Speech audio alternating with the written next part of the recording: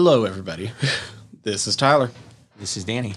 And this is Fried Squirms, and we're here to get stoned and talk about horror movies. And this week is going to be Shram, if you looked at the episode title. But before we get there, we got things to get to, like the getting stoned part. So we'll get to our green hits, start off this episode right. Danny, what's this that you brought me that I have to relight because I just knocked it out? No worries. So this week, I went by one of our favorite dispensaries. Can you guess which one? But anyway, I picked up a pack of sour diesels, and with that being said, it is one I know we've brought over several times, but for those who don't know, it is a sativa dominant hybrid. It's a 90%, 10% split on that. Sometimes it's known as Sour D, sometimes it's known as Sour D's. It is a cross between a Mexican sativa and a Chem Dog phenotype. Now this one, it can leave you feeling creative, energized, euphoric, happy, and uplifted.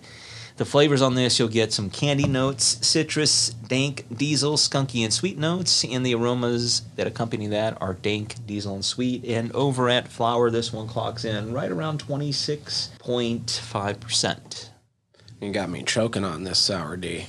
Yeah, so now that I can walk and move and all that good shit again post knee surgery, I actually got my ass back over to greener pastures for the first time in quite a fucking while. So you got some Orangeade, cross between Tangy and Purple Punch. The flavors are going to be more of citrus mixed with sweet, but more like the floral side of sweet, sort of like a bouquet. And it's more of a mood uplifter. One of those get you nice and happy high. And not so much buzzy energetic, but not low and stoned either. I'm down regardless. And I can't remember what the percentage on the THC was on this. It didn't print off right on their little thing. So as far as their little label says, it's 0.00%, which I know is not fucking true. So no, because I'm pretty high over here, so I know that's not true. All right. Also, we'd just like to remind everybody we do have a Patreon now, patreon.com/friedsquirms. Go check that shit out. Even at our lowest level, you could have heard all of this last week. And, from there on up, you can get things like stickers and Discord and access to anything else that we might do that isn't just this podcast, which hasn't been much yet, but we went to movies. We went and talked about them. That's true. We'll get shit up there. Don't worry about it. There's going to be more shit coming too as we get back to living more normal type lives again. It's coming. Especially because I'm getting my fucking booster in a week, something like that. So I'll even be more fuck you, Rona. Be more boosted. Anyway, those are the green hits. Maybe we should just move on to the guts and bolts of Shram. Guts and bolts. All right, guts and bolts. The who and what went in the making of this movie. Stay spoiler-free. Start with your spoiler-free setup. I mean, it's sort of set up from the get-go. Spoiler-free, a serial killer is dying, and he's reflecting back on parts of his life. Him dying isn't a spoiler. That's not one of the first things you see. Dude, if you see the poster or anything related to this film, that's usually the first thing you fucking see. So just be warned. So that's the setup. Yeah, and I know I already jumped way ahead, but that's a brief warning. Yeah, yeah. So there's that. But yeah, I like it. It's a brief setup of what this film does entail. And from week to week, we do like to talk about the people who go into making the film and the actors and actresses in front of the cameras. And this week is a gentleman we've actually talked about before. Reason being is we've talked about him on episode 140 when we reviewed The Toad's King, The Death King. And another one of those guys who's got some interesting films underneath his belt. Some of those films include Necromantics 1 and 2. Now, he did come back and direct an episode of Lex, the television series, back in 1999. Now, that particular episode is entitled 791, for those who are fans who might know that episode. I think we talked about this briefly when we were reviewing The Toad's King, is he did a comic series called Captain Berlin. It was a stage show, and then he also did a film back in Right. 2009, the Captain Berlin versus Hitler. He's also a part of Video Nasty from 2011. He did the film Green Frankenstein. He helped on the segment Final Girl for German Angst, not to be confused with Angst. Angst. Yeah. And last year he did a documentary short called Schweinchen. Wait, did we mention that it's Jorg? Yeah, Okay. Geburtskreuz. So now, because of that, you're going to see his name pop up all over the place, along with several other people. And those people include Franz Rodenkirchen, who helped him write the script. Now, we did talk about Mr. Rodenkirchen back on episode 140 once again. And along with Der Todesking, he helped on Necromantic 1 and 2 with the writing. Our cinematographer, another gentleman we talked about before, this is Manfred Ojelinski. He was a cinematographer on Der Todesking. He was also the cinematographer on Necromantic 2. He's also a producer, writer, director, editor, man of all kinds of trades. Now, all three of these gentlemen I just mentioned are editors on this film. The music was composed by Max Müller and Gundula Schmitz. Now, Max helped on the short film by Jörg Buttgereit. It's called Mein Papi. He also helped with the film En Route and What Might Have Been. And Gundula also helped on Mein Papi. Special effects were done by Michael Roman. He helped on A Touch of Heaven, which is another short by Buttgereit, and A Journey into Bliss. The producer was Manfred Ojelinski. The distributors for this were Manga Films. They helped with the Spanish release in 1999 on video, and Barrel Entertainment helped for the 2001 United States DVD release. It had release dates in 1993 in Germany. Didn't specify what day or month or whatnot it was on. And it actually had a premiere at TIFF, which is the Toronto International Film Festival in Canada, on September 14th, 1994. And there is a tagline. It is, "Today I am dirt, but tomorrow I'll be just dirt." All right, so moving into the cast of Schramm. Very minimalist cast, actually. You know, there's several people that you do see, but just the main players, essentially. I have Florian Korner von Gustorf, who plays the role of Lothar Schramm. Now, this gentleman, once again, he's actually got some interesting credits. He's more or less a producer on a lot of television series and some film, more so than acting these days. But he does make an appearance in Necromantic Part 2. Okay. All right, we have Monica M. She stars as Marianne. She was also in Necromantic 2. And the other two people I have are Misha Brendel and Carolina Harnisch. They are the Believers, Right, Jesus people yeah. in this. Yeah, I mean, there's some other people. Like, for instance, there's a guy who plays a religious figure. Okay. A little bit later on. Yeah. He goes by Michael Brintrup. Now, he actually directed a film entitled the same thing, which I'll mention later on once we get to all that shit. Franz Rodenkirchen does make an appearance. He's the dentist in the film. Michael Roman, he's the guy who did the special effects. He actually makes an appearance. I'm not going to mention who he plays until we get to it. But yeah, that pretty much runs out cast and crew. Like I said, it's very minimalist. It's an indie film, so go figure. But we should give you some warnings heading into the next section. Oof, warnings. There's some killing. Oh, yeah. Like, let's start off on the light side. This is about a serial killer. There's some killing. Yes. To be expected, I would hope. With, you know, like some blood and gore effects. There. Let's see. Where to begin on the rest of it, though? There's nudity, so you're going to see There's nudity. both female and male nudity. There is on-screen genital mutilation. Yes, there is simulated sex with objects. Yes. I mean, how simulated? Like, he was up in it, right? Anyway, we'll get to that. Yeah. So we'll talk about that. I'm trying to think something else. Anything else? I mean, there's like your I mean, there's standard just stuff. like some disturbing imagery, too. Yeah. In some of the things he sees and shit. I agree. It's not much of a spoiler, but I mean, it leans into art house, so it will get into surreal kind of territory at times. But yeah, outside of that, well, there is a little bit of body horror too. Yeah. Language? Yeah, I mean, it's... if there is, it's not much, but It's it's subtitled. German. Yeah, it's subtitled. You know. So either if you understand German and they're cussing at each other, maybe more than what the subtitles show. I mean, I would be cussing in some of these circumstances. Granted, yes. I don't know. Anyway, I guess with that, like, just be warned. There's some fucked up parts of this movie. If you're familiar with Yogbudkraiti, you're going to understand where we're coming from. They don't go too far into it, but there's definitely necrophilia. Oh, yes. Like I said, that kind of comes with the name. Yeah. Okay. With that, I suppose we can just get into it and find out how Shram made us squeal. How does that make you squeal? All right, first things first, I realized that we forgot to mention it back during, like, the green hits. But we'll continue the warning that coming up through the middle of December, we will be taking a couple weeks off. And basically, we'll be back in time for Christmas. Because we love you all. We want to spend Christmas with you. Exactly. We'll be back to celebrate the holiday cheer. But in a couple weeks, when we suddenly go blank for a couple weeks, you've been warned.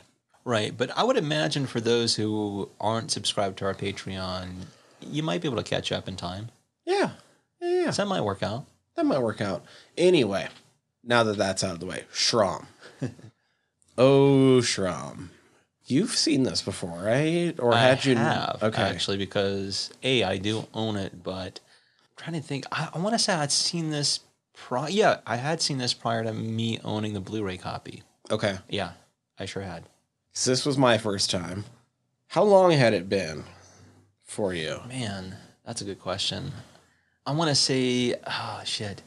Like, were there bits that were still surprising? Because I was not expecting parts of this movie to come up. Surprising meaning like I didn't remember things quite the way I thought I'd remember, but not in a shocking manner. It was just like there were certain things it's like, oh yeah, I totally forgot how this played out. Or maybe I imagined something that wasn't quite the way it played out on film. Okay. You know, that kind of stuff. It was more like fragmented, kind of false memories.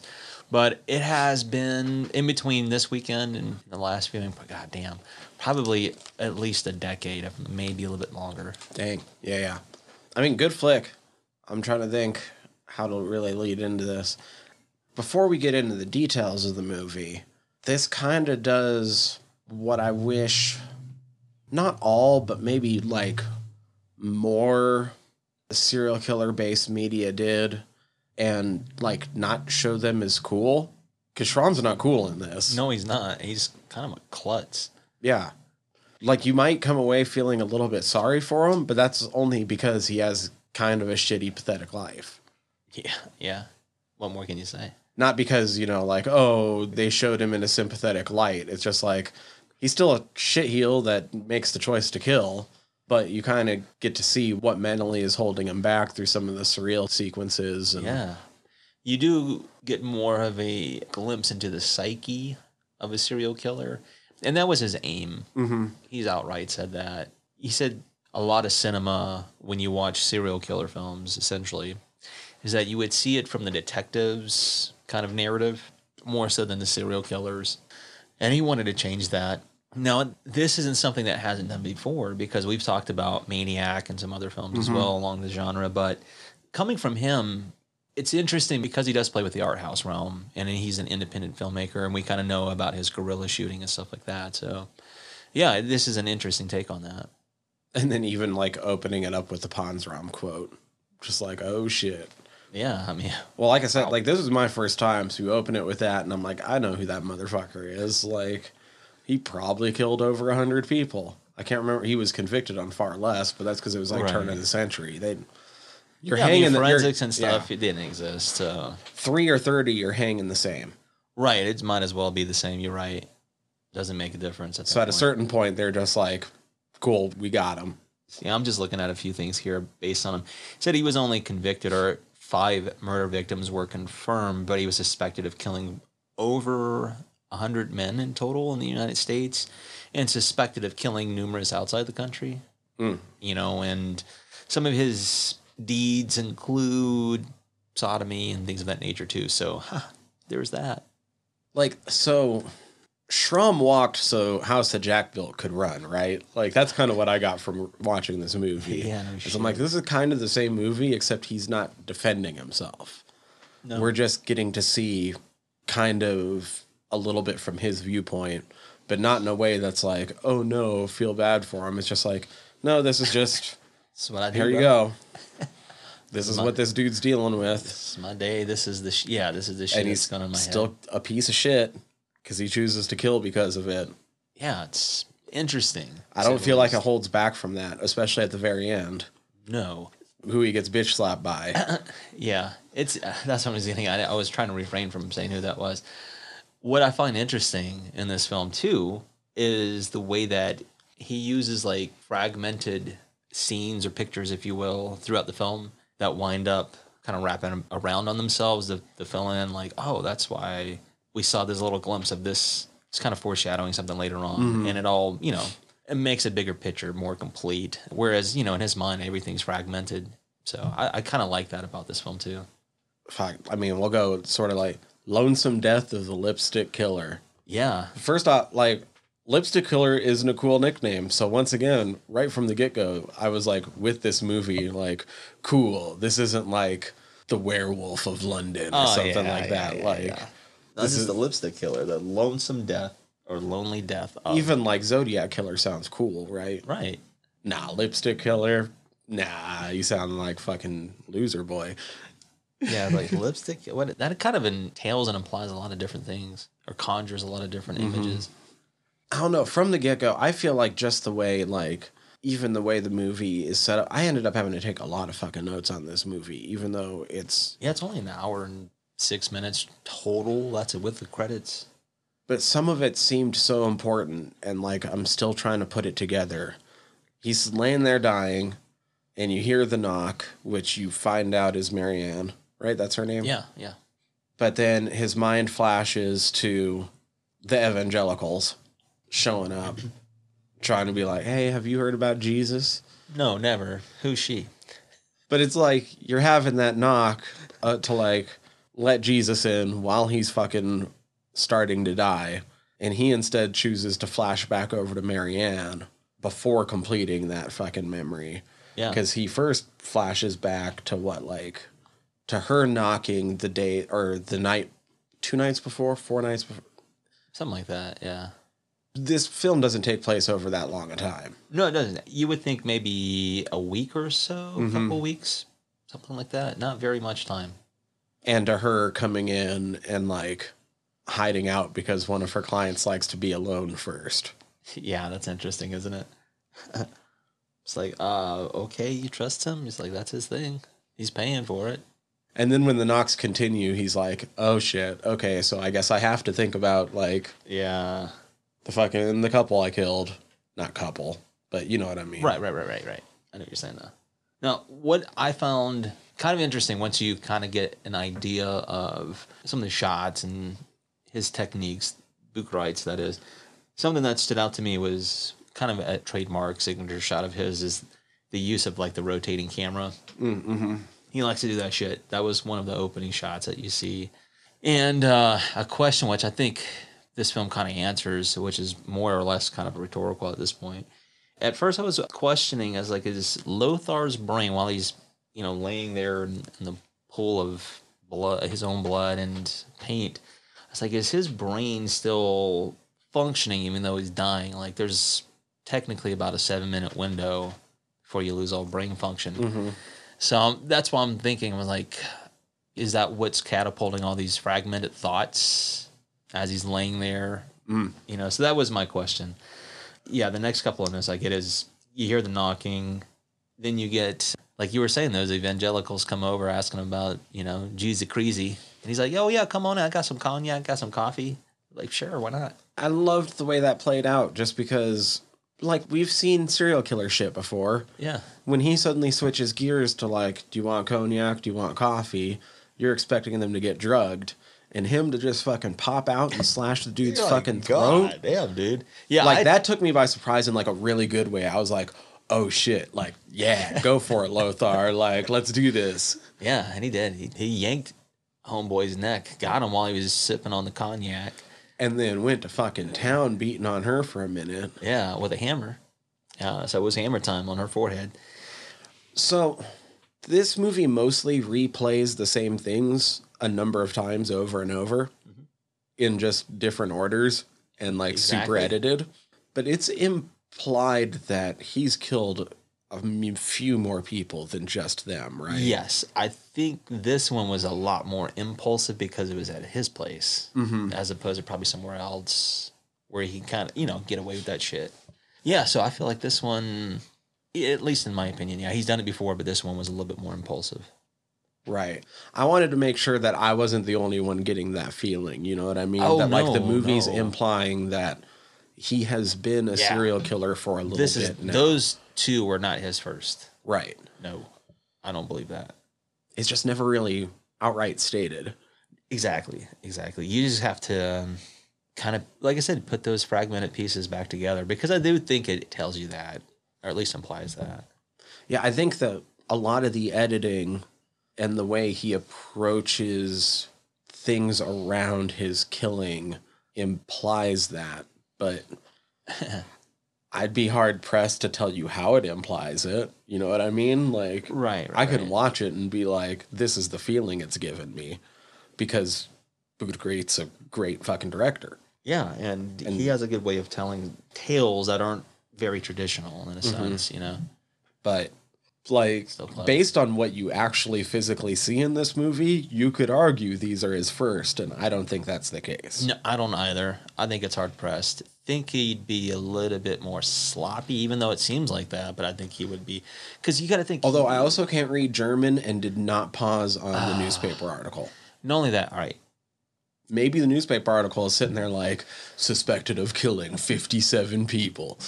Question for you. Now, this one isn't a hypothetical. This is. I mean, just opening with Panzram quote implies more than two, right? Right. I would think that. I think there's guilt. There's some association with guilt. But the question I have has a lot more to do on which streaming. I would assume that you watched it on Tubi. Yeah, because it's nice streaming and on there free right and now. streaming on Yeah. Tubi right now. Okay, yeah. so my first view I did out of convenience, even though I own the film, because I was like, shit, I'll just watch it in my bedroom for my first view. It's easy, whatever. And then my second view, just watched it. It's the Cult Epics version of it, the Blu-ray. Okay. So it's like a box set. Now, the reason I asked that, because I did a cross-reference in the scene. Man, my OCD kicked in real fucking bad in this scene. Like, I even was talking to myself, I was like, why am I wasting so much time trying to figure this shit out? And what I was trying to figure out is in the scene where he does kill them initially, Okay. there is some voiceover that those two have, his victims. Yeah, But it's not translated. It's not, you don't see the closed caption. You just see him like sitting on the couch. Then it goes into, I don't know, where he's like, putting them together and all that shit, and then does whatever. And they have that voiceover, and I'm trying I don't know what the fuck they're saying. Like, so once again, it's not closed caption, so it's not translated in English. But there's something there that they're saying that I think what gives a little bit more maybe depth into what he's doing. Like you were saying, like, this is not his first time. Maybe it has a little bit more to do with that dialogue. I don't know. I'm just assuming, but I was just trying to figure it out, man. I could not fucking find out nothing on that. So for our German listening audience or speaking audience, let us know what the fuck they're saying. That should have me going crazy. I kind of wish that I could just re-listen to that scene just right now again and try to pick it out, because I'm like, I understand a little bit of German. Yeah, it's like there's little I things did I can way pick too many out, years but- of choir to not understand a little bit of German when you have to sing a fucking song in German like every goddamn year when you start doing some of those higher choirs. But No, that's understandable, yeah. Because the composers make sense. But yeah, that had me hung up a little bit. But anyhow, I kept reminding myself, it's like, that's not the most important aspect of this film. That's just something you're hung up on. Like myself, I was like, I need to move forward. So I did. So with that being said, what that leads to is I started noticing that he's having more of a like mental psychosis because he's hung up on his leg. so with his leg, it's shown a couple different ways through the movie. He's just lame, right? It's not a prosthetic, because it's shown as a prosthetic in a couple scenes. Right. And I think that's more in his head. Right. Like okay. that's how he views his leg. That's what I eventually came around to, but I wanted to make sure that it wasn't the other way around, where No. he does have a prosthetic and he's still imagining having it sometimes. No, I think it's just as a part of his psychosis is that, yeah, he has a lame leg, but it's not like the way he envisions it. You know, it's like, No, I think that's probably what his Because when dream he state falls is and off shit. the ladder, Yeah, it shows shown it as a prosthetic. Right, but I don't think that's the case. I just think he was in his head. Yeah, when he was losing his balance, he's like, "Oh shit, my fucked up leg." Yeah, but that's what I got out of it. I could be wrong. I have been before. I'm just saying I could be wrong, but that's how I interpreted that. well, it makes sense because like a lot of this movie is sort of showing his feelings of inadequacy. Absolutely. Because Schramm is kind of a loser, Yeah. but he's not as big of a loser as he thinks he is. Exactly. That's what I'm saying. I think he's too hung up in his head about shit. Yeah, whereas like, yeah, he's just a normal ass dude, but he makes it worse. No, he doesn't have a great existence. Right, but he makes it worse by his like just living inside of his head, it seems like. Yeah. Not to throw shade at Schramm. No, I mean, fuck it, throw shade at Schramm. I mean, it's a He's character. a fucking serial killer, Yeah. too. Like, fuck his... It's just a Fuck character. it. Yeah, because some of the shit with his leg... Dude, when he fucking wakes up and imagines it, like, Gone, amputated. Yeah. And he, like, fingers the fucking... Yeah, the Fingers gory his bits. fucking... His stump. His fresh stump. Yeah, that's pretty Not gnarly. like a stump. His fresh stump. It's fresh. It's like it literally just fell off, and it's just this stump, and he's picking at it.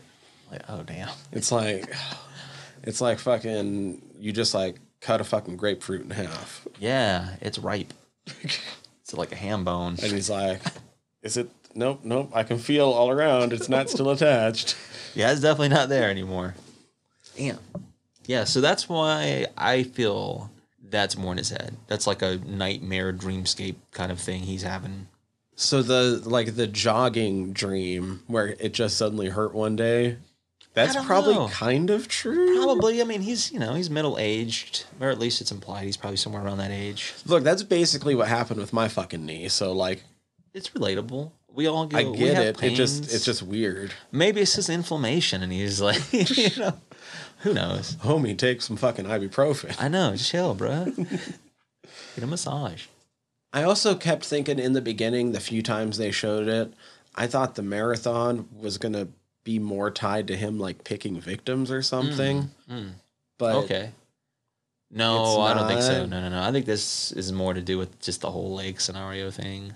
right, well, we get like a 2-minute cut of just like it almost got like surreal, and I thought I was tripping out and some bullshit with just like watching the legs run on screen for like 2 minutes straight. Yeah, I mean, there are not a lot, but there are sequences where you see runners or at least images of people running. It's a little bit of a motif in this film. A light motif, if you will. All right, my next note that I have is after all that stuff plays out with his leg, is Mary Ann is asking him if he would help her out. She's got some new clientele. They live like 30 minutes away. She's unsure. Will he help be a driver? And he's like, sure, right? So after he does that, it appears that a client shows up and is having some heavy sessions, and he's listening. Lothar does. And this is where we get introduced to a little sex doll he has, because he's going to town on that thing.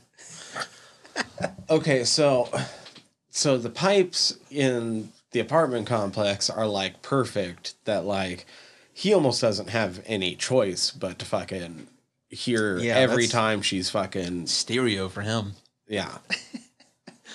So, he makes use of it because he is who he is. All right, beatboxing. But like him going to town that heavy on his fucking fuck doll. Like he's scooting the fucking bedroom. Like she knows he's fucking tugging him out to her, right? Oh, yeah. Cranking that soldier boy. Because there's no way you're not hearing his fucking bed go through those fucking walls, right? I'm sure. She's a sex worker. She's not into the shaming department, I would imagine. Not unless you pay for that. Yeah.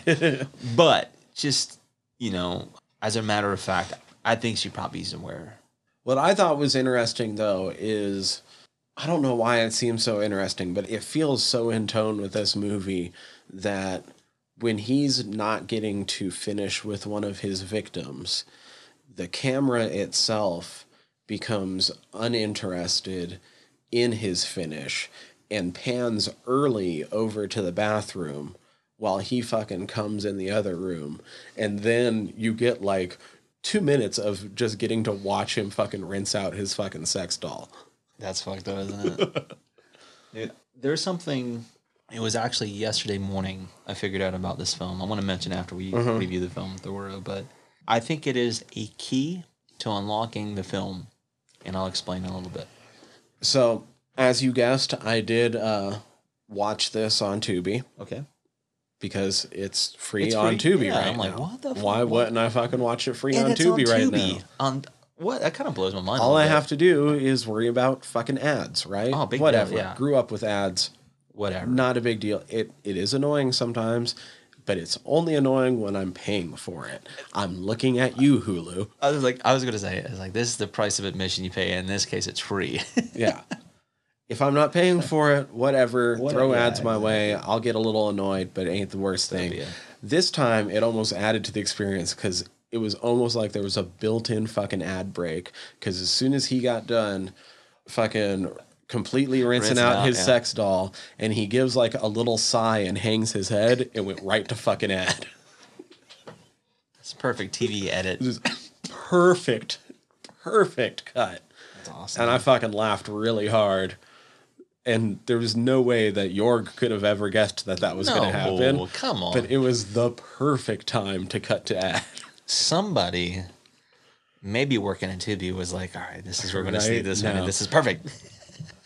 And then it comes back and he's having the dream where he's fucking dancing with a pro and stuff. And Yeah, exactly. Which, I mean, some of that stuff is, it reminded me a little bit of last week when we reviewed Hobo with a Shotgun. When I say a little bit, it's because of the way that the hobo envisioned that Abby character, you know, where he knew what she was, a toot, but he kept calling her a school teacher and shit like that. You know, he envisioned her as something more than what she was. He held her on a higher pedestal. Yeah. You He know. put her on a pedestal, just in general. Right, which I feel like this is the same thing that Lothar's doing to her. But he has some other feelings about that later on. Takes her to her new job. Yes. We get very brief glimpses of what she's having to do. Dude, that's weird as fuck, What isn't the it? fuck, Hitler party? Yeah. All right, now, did you catch, this is pretty obvious, but did you catch what he was listening to in the car while he's out waiting outside? There's a brief, because he's flipping through the channels on the radio station, and there's a brief little, it sounds like it was in French, but there's a brief blip. Didn't catch it. Okay, all right. Didn't catch it. So while he's sitting in the car and she's doing her little Nazi party, it sounds like it's in French. There's a little blip about Jorg Bootkreit's necromantic. Oh, shit. Yeah. Okay. I was like, oh, shit, that's a little ego. That's director's fluffing himself right now. But I thought that was kind of neat because what this leads into is I think he dozes off in the car because he has a dream about the dentist, the Salvador Right. Dali. And this is where I feel like, oh, this is kind of neat. They actually made a mold of that guy's face, Florian. And the reason I say Salvador Dali is if you're familiar with, there's a short that Dali did with Louis Buñuel. It was called Un Chien du Andalusia or whatever. So I was like, oh, that's hello. Because the fucking dentist is carving out the eyeball. Which, that was dope, too. That was good. It was cool. Right, that's all practical. Like I said, they made a mold of his face. If you watch the making of, if you have access to that, they show how they did all that stuff. Is really neat. Same thing with the prosthetic leg and all that stuff is really neat. So when she comes back out to him in the car and stuff and is describing her experience in there, I did notice she gives out one line really quickly where she's like, it seemed like there was somebody in the other room, but I never... Yeah, exactly. That ends up being her, right? Yeah, I'm saying? Yeah, Like- yes. That's to say some of the dialogue too, because things are so fragmented and that scene's so fast. Mm-hmm. That makes sense. Like, yeah. This film plays a little bit has to with psychology. Where her story ends up, I don't know why. Like, I feel like they're blaming... We'll get to that. Whatever. Oh, yeah. We'll get there. I know that this is the spoiler section, but like, this isn't a long movie anyway, so we'll get there soon enough. Right. Yeah, after the ride, after all that fun stuff, Lothar has his hammer time moment with himself. Right. So the way that scene is cut up, and you can see the blood stain on his undies. Mm-hmm. He had his hammer time before he started working out, or has he had hammer time before and always uses the same pair of undies? Ooh, that's a good question. You know, I knew we were going to go not necessarily this route with this particular equation, but were parts of his hammer time just literally cut out of this movie and used in Pain Olympics? probably. If not, there you go. It needs to be. I think you're onto something there because as I was watching this film, it's like I know there's a lot of space in this film for open dialogue, right? Because it's not necessarily unreliable narrator. You could say that some of it could be because it's fucking serial killer. He's dying. He's got whatever mental psychosis going on. But because I think the most rational people, right, what he does feels like a one-off thing, right? Right. But I think this is more ritualistic. Right. Like, it's more of a, like, Albert Fish sticking fucking needles in his groin sort of thing. Where that motherfucker was doing that shit all the time. Maybe to help out with that is Bootwright said that when he made this film, he was studying biographies of different serial killers. So, chance to reason that he probably came across Albert Fish, you know, I mean, good chance. So, it wouldn't surprise me. Picking little things from different people and interjecting it in this film makes sense. I do know Ed Gein was like a major influence, but who the fuck hasn't he influenced? Right, right. Come on. Yeah, because I was sitting there like, I guess the blood looks fresh, but like... But is it a delusion? Is it literally flesh blood? That's the other thing. Right. It can literally be in his head because he has already started fucking... I feel like... having hallucinations at different points through this movie so far.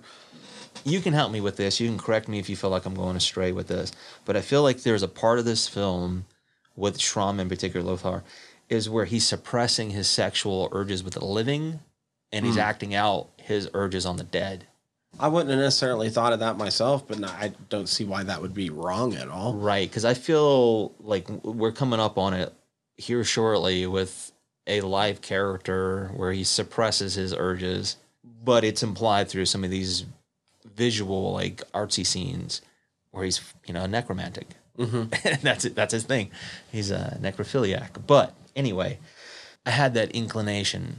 I could be wrong. I don't know, but that's kind of what I get. All right, so. Well, it seems like he feels like he's unable to perform with the living because of his leg. Yeah, as I'm saying, he feels like he might have inadequacies. Mm-hmm. So even though he has these urges, he's like disciplining himself probably for having those urges. Like, why would you even think you could fuck this person? You know, what's wrong with you? Oh, yeah. Because she earned that nice little dime, she offered us to take him out to dinner. There's a... Oh, hold on. In my notes, I actually put this right after, like, his fucking... hammering the fucking nails through his fucking foreskin and shit.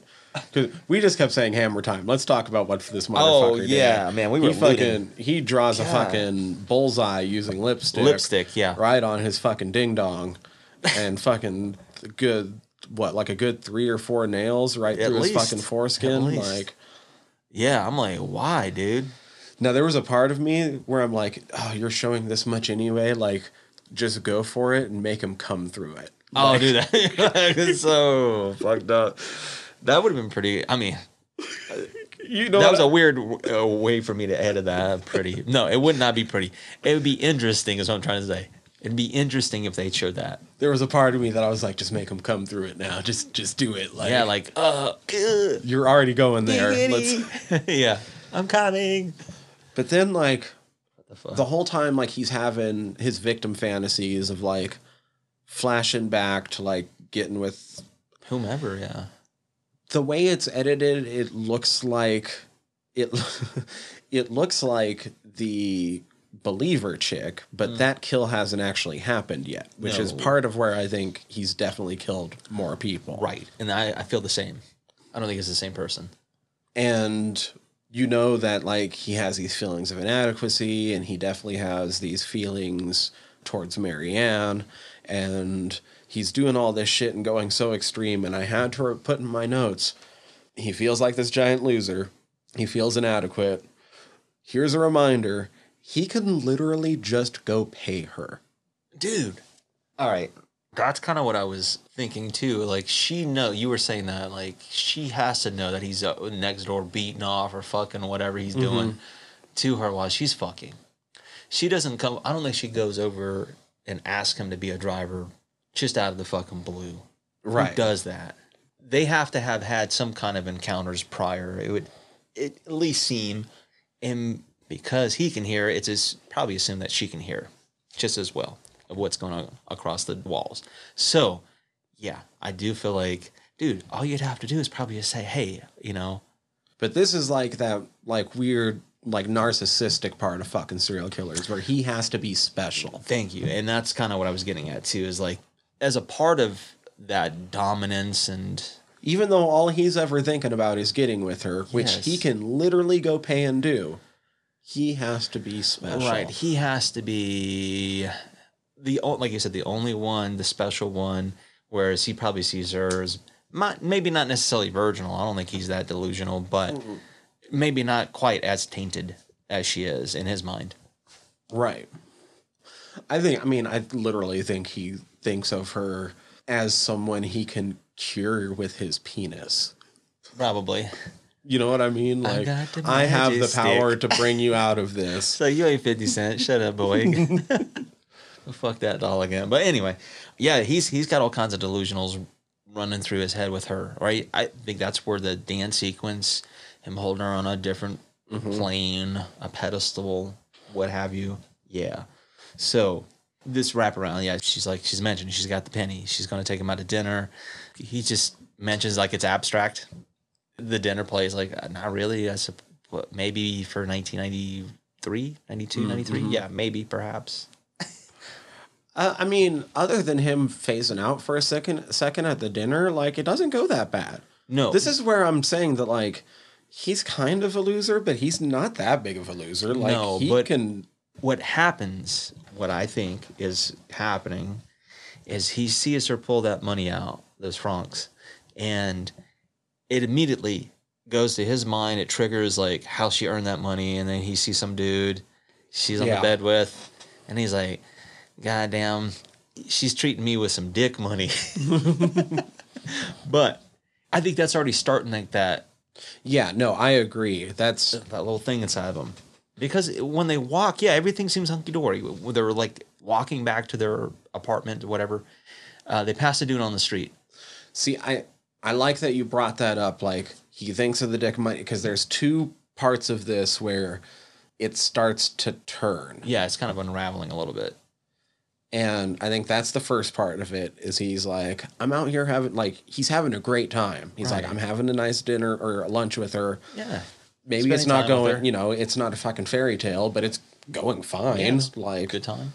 And then he's like, oh, but she's treating me with dick money. That's the first click. Yeah. The second click is while they're walking home, and he's like, maybe we can go get dinner sometime. And she doesn't even acknowledge that and says, oh, that reminds me about a couple days from whenever. Yeah. About needing some help a couple days from now with my next clients. Yep, exactly. And as soon as that happens, the camera stays in place, and we see that right after he gets quote unquote friend zoned. Yeah. Suicide. Yeah, there's a fucking rando suicide on the street where the guy blows his brains out. That's not happening. That's a giant melodramatic moment. Of course it is, man. And some people could say that's like the director jerking off onto him right there. But I thought that was an interesting moment, A, because of what you were saying, but B, because that's actually the guy who did the special effects in the film. Oh, cool. Michael Roman. So that's him playing that part. But yeah, like right when he gets friend zoned. Yeah. Yeah. Pooyah. And they linger on it for a little bit too. Let you know it probably hurt. It looked fucking good, dude. It did look good. They know what they're doing. All right. Oh, that should have been a warning. Frank images of suicide. Oh, yeah, we didn't mention that, but yes. I mean, like I said, it comes with the territory. Think about it. We've already talked about the Death King. Hello. Shit, right? All right, so they're back. She wants to turn it in, but he doesn't. To me, that's the last bit, and that's where he ends up Yes. Because I don't think he would have went through with sexually assaulting her that night if she had replied. I'm not victim blaming. I'm not putting this on her. Of course not. Of course not.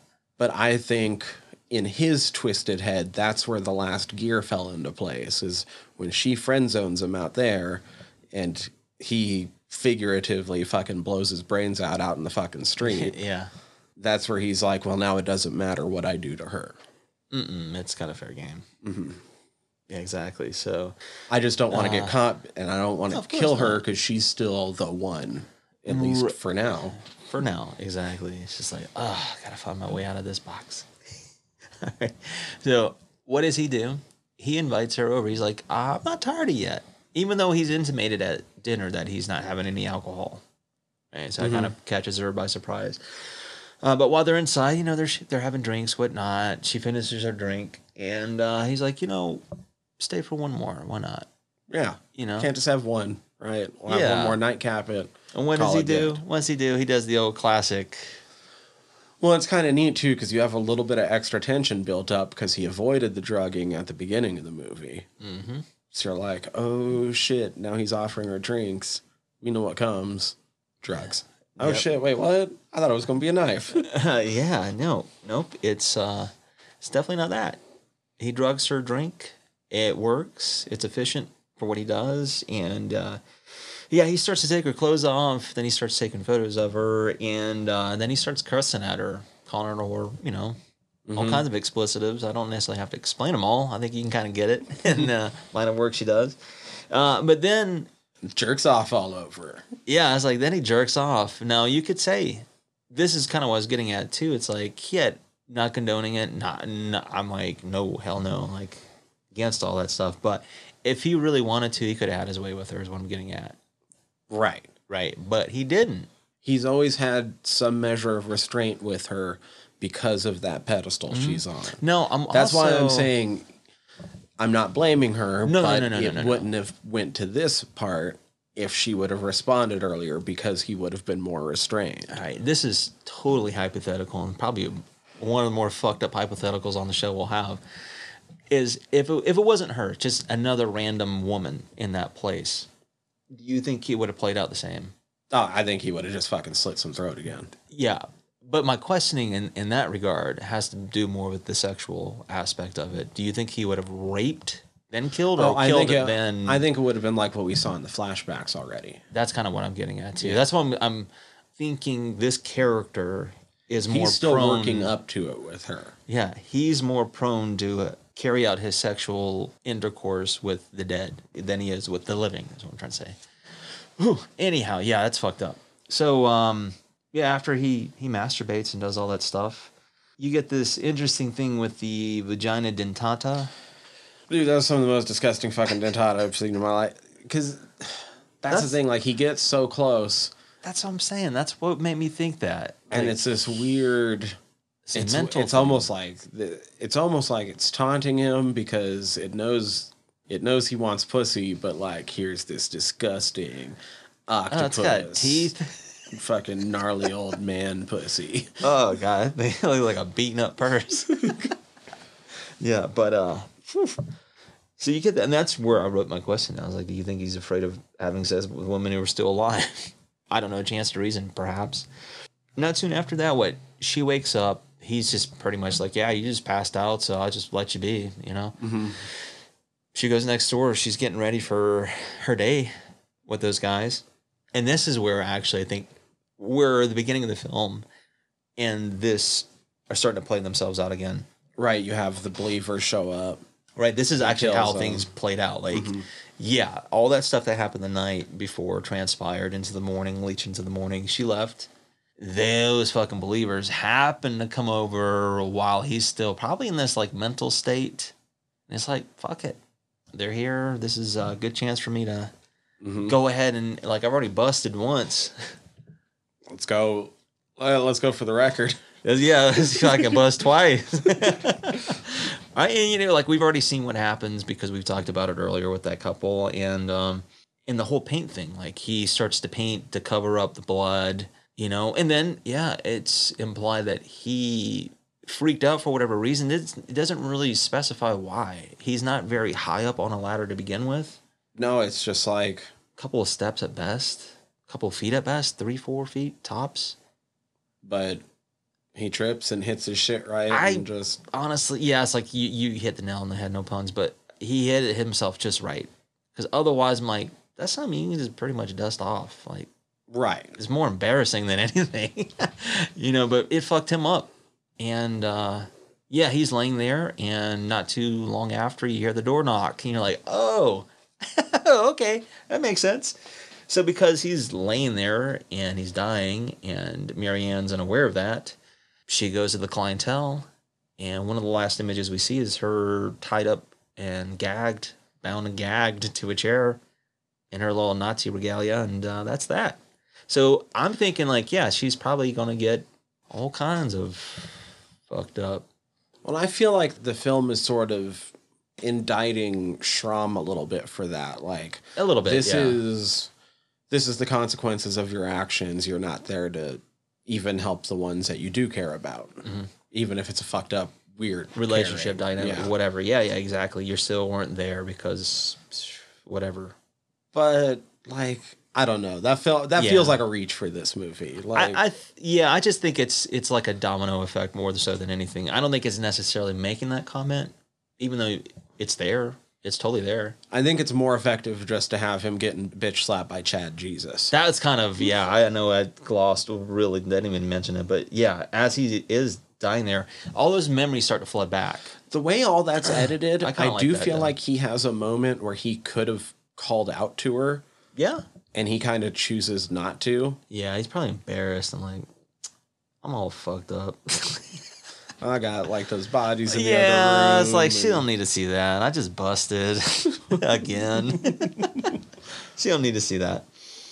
But yeah, he runs into early 90s Jesus and gets smacked down, literally. And that's seems like that's that for him. He's probably going to hell, metaphorically speaking. Mhm. Yeah, and like I already talked about what happened to Marianne. So you could say, yeah, because of his actions and shit, it led to her demise, but not necessarily, dude. I think that would have happened I think regardless. Nazis led to her demise. That's what I'm saying. I think that would have happened regardless. It could have been anybody in his place. Yeah, and she said that there was enough of them there that even though they're old men, like, I don't think he's overpowering all of them. No, fuck no, dude. They would have fucked him And up. they're all super fucking wealthy, it seemed like. They got some sort of security in there. He's not doing anything to fucking help her. Yeah, no. But that opened up a lot of questions about who the fuck these people are, which I know that's not what this film is saying, but it's kind of intimating it, stuff like that, though, which I thought was interesting. I did like the use of introducing like the guy's childhood, because with serial killers, it's something always happens, it seems like, that triggers this traumatic event in childhood, and then whatever, these series of events play out, and it has this domino effect, as I've already mentioned. But I'm kind of curious about this because he's called the lipstick killer. All right, we see a bunch of lipstick in his drawer right before he dots up his pee-pee. So it's like, hey, where's he getting it? Is he buying it? No, I doubt that. I think he's getting it from his victims. But that had to start somewhere. And I think it starts with his memory of who he was chasing in his memory. Oh, his sister? It's never really says who that is. But I think it's something like that. It could be a sister, a cousin. I don't think she's old enough to be an aunt or anything like that. Could be a neighbor, but I think it's maybe a babysitter or something like that. But I think it's something along those lines. Because there's even a wig. You get to see a little bit of a wig in that drawer, too. So that's kind of what I'm wondering. Like I said, there's a lot of stuff that's left unanswered, even though it's not necessarily the aim of this film, But it makes me wonder that. I kind of wonder if there's people that watch this movie and see that end sequence and feel like he kind of gets off light because he does get to have some of those memories again, and they seem to be like happy, fun memories. Yeah, something like where... Whereas, by this point, you feel like he should be getting punished. More severe than what we saw. But I kind of liked it because I felt like it humanized him, not in a way like, oh no, feel sorry for him. Right. Once again, but in a way where a lot of fiction that focuses on like just the detectives, the serial killer is practically not even human in those monsters. They're a monster. They're this thing that's striking from the shadows. Yeah. They're this evil that's just there to be destroyed Right. or beaten in some way.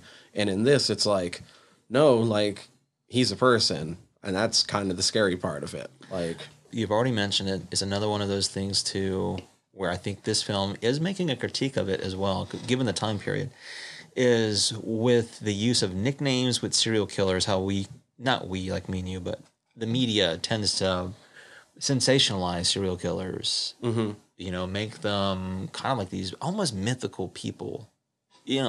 There's fucking weird idol worship of serial killers, but I think what this film does is it's the counterpoint to that. It's like, no, this guy's not glamorous. This guy's he's got all kinds of fucked up just problems. a fucked up person. Yes. And there's Still nothing a person. glamorous about him. Even the newspaper heading, like you said, the lonesome death of the fucking lipstick killer. There's nothing glamorous about that. Not a glamorous and not a monster. Not something that you can just put this Right. on unnameable evil. Right. This is a person who had feelings and didn't deal with them correctly. I think it's more humanizing what a serial killer probably is. It's a human being who has these range of emotions, maybe not so much as a normal person, so to speak, but it's still an interesting dive into that because it lets you know it's like, these are probably people you run across every day. And it's weird. Sometimes we might even have some of these inclinations, but we don't go to those lengths or extents that these people do. Right. I find that interesting because I hate to say it like this sometimes, but sometimes I'm watching this, I'm like, man, I've had these weird feelings before. I've never carried them out like this, but it's like, these are like normal feelings for some people. We tend to do weird stuff. We tend to go to some weird depths in our mind sometimes. Just, it happens. But we all don't carry out on these feelings of whatever we're having like he does in this story. So that's what I'm saying. There is humanistic elements to this character. Like he's not a complete monster or not some mythical creature or whatever. I think it's fairly effective in that regard. That's why it reminds me of more so of like Henry, more so than Maniac, even though there's little elements here and there and some others sprinkled in. But I think this is a little bit more of a companion piece to like the Henry mode of serial killer storytelling. Although Henry, the way it's portrayed, it's almost a little bit more like this is the way he sees himself. Like the movie is just the way he sees how cool he is when he's doing it. Yeah, even though it's grimy and he's a piece of shit. Right. But there still is an element of like, I'm kind of cool. I mean, when we talked about Henry, he's just getting the fuck away with it. Oh, without a doubt. All over the place. Almost seems with impunity. I don't think it necessarily glamorizes, but I think, it does have that aspect to it where he just kind of does this with no repercussion, it seems like. God damn. No, anyway, I guess I dug the flick. Oh, I got a secret to tell you. Oh, yeah, what's the secret? Okay, so this might be the only time I've ever done this with a film. I like soundtracks. I like scores. I mean, that's pretty obvious. We've talked about that several times. That's not the secret. The secret to this film is actually the soundtrack itself and the title of the fucking songs in the soundtrack. For instance, I went through and got them here, right? And these are just the name of the songs in the film. And they're in German. And like I said, I don't know a lot of German. I know bits and pieces here and there. But as the film plays out, there's stuff like, for instance, Schramm ist tot, Schramm is dead. Schramm läuft, Schramm running. And then there's Waschbecken, wash basin, where he's washing out his fucking fuck toy. And then there's Die glücklichen Tage der Kindheit, which means the happy days of childhood. Right? And stuff like that. Schon weit auf, when he sees the doctor is like wide and open. Oh, okay. Nice and wide or something like that. Right? So I was doing that. I was like, I went on this site, was doing more of a direct translation as opposed to like a Google translation. It's like this soundtrack is telling you what's literally happening in this film as the songs are playing. Like there's a song called Vagina Dentata. There's a song called Nagaln, which means Nell. Stuff like that. There's one, when you translate, it says you can't stand on one leg. Yeah, and then there's Kundschaft, which is clientele. Okay. stuff like that. So I was like, man, all you have to do is look at the soundtrack. You don't necessarily have to watch the film. You should, but soundtrack's telling you what's happening in the film. And I was like, that's kind of neat. That's kind of interesting. I didn't realize that until I started doing some translating. Hell yeah. So is there one called Fingering My Stump While Screaming on My Bed? Man, there should have been. There's even one called Frozen Dishes. Yeah. I'm like, that's interesting. V'demchen, which is Before the Lord. Okay. Stuff like that. V'kuken, looking away. And then that's that, yeah. Tot, I was like, that makes sense. Tot means dead. Toad means death. Mm-hmm. Okay, that makes sense. I'm learning. This film's making me learn. Is there like 4 rusty nails through my foreskin? God. I hope not. Well, we got Nageln, so there's that for nail. I just got to learn rusty through my penis, through my foreskins. Jesus, man. But, honestly, the more I think we watch his films, the more we're exposed to this style of extreme cinema. Mm-hmm. The more I'm like, man, this is just more artsy than anything. I can see, maybe for the time period where people were like, oh, this is fucked up. Mm-hmm. Which, okay, mm-hmm. I can see that argument. But I'm like, man, this is fucking tame in comparison to a lot of things we have done, even a little bit more extreme. But I still like it because he does go the art route with it. He does tend to go in different places where our directors maybe not tend to go, which is interesting, given too, this is German cinema, some interesting things they had to do with the censors and shit in Germany. I caught a little bit where he talked about shooting locations. So they would have certain locations already picked out, but they wouldn't let people know where they were shooting at any given moment, unless you were working with them. The reason being is because they were hiding negatives. Because if their negatives would have got caught, then all their shit would have been captured by the censor board, and none of them would have been distributed. So they had to do a lot of hide and seek with the censors because of that shit, which I was like, that's nuts. That's nuts. We're talking 1990s here. That's crazy. Yeah. So as far as the big 4 from Bootcry, we've got half of them done. Yeah. And the other half are literally a duo. We'll get to them at some point. Yeah, of course we will. But I'm like, this is fun. This is an interesting journey because I think more people would be, their entry point would probably be necromantic. But I like the way we do our thing. Yeah. Oh, next week. Haven't picked it out, but we'll go figure it out. Yeah. Like usual. But for this time, I Doug Schramm and I'm Tyler. I'm Danny. Fried Squirms. Out. Hi, everybody. Tyler here. If you like the podcast, please hit subscribe however you're listening to us right now. Also, if you could rate and review us however you're listening to us, or preferably over on Apple Podcasts, that'd be super cool as the entire world is ran on algorithms and we want to be all up in them. We highly appreciate it whenever you tell all your friends about us. If you have any suggestions, comments, questions, want us to put eyes on your current independent horror project, you can always contact us, squirmcast@gmail.com, or you can contact us through our website, www.friedsquirms.com. Scroll through our entire back catalog there, or click the links up at the top as we are part of the Earworm Podcast Network. And would love it if you went and checked out some of our sister shows. The easiest way to keep track of things across the entire network is to go over to that website. That's earworm.com, EARVVYRM.com. You can search for us across all the social medias. If you type in Fried Squirms, we should be what pops up. I'm not going to give you all those ads. So with all of that in mind, we'd love to hear from you. Until next time, peace.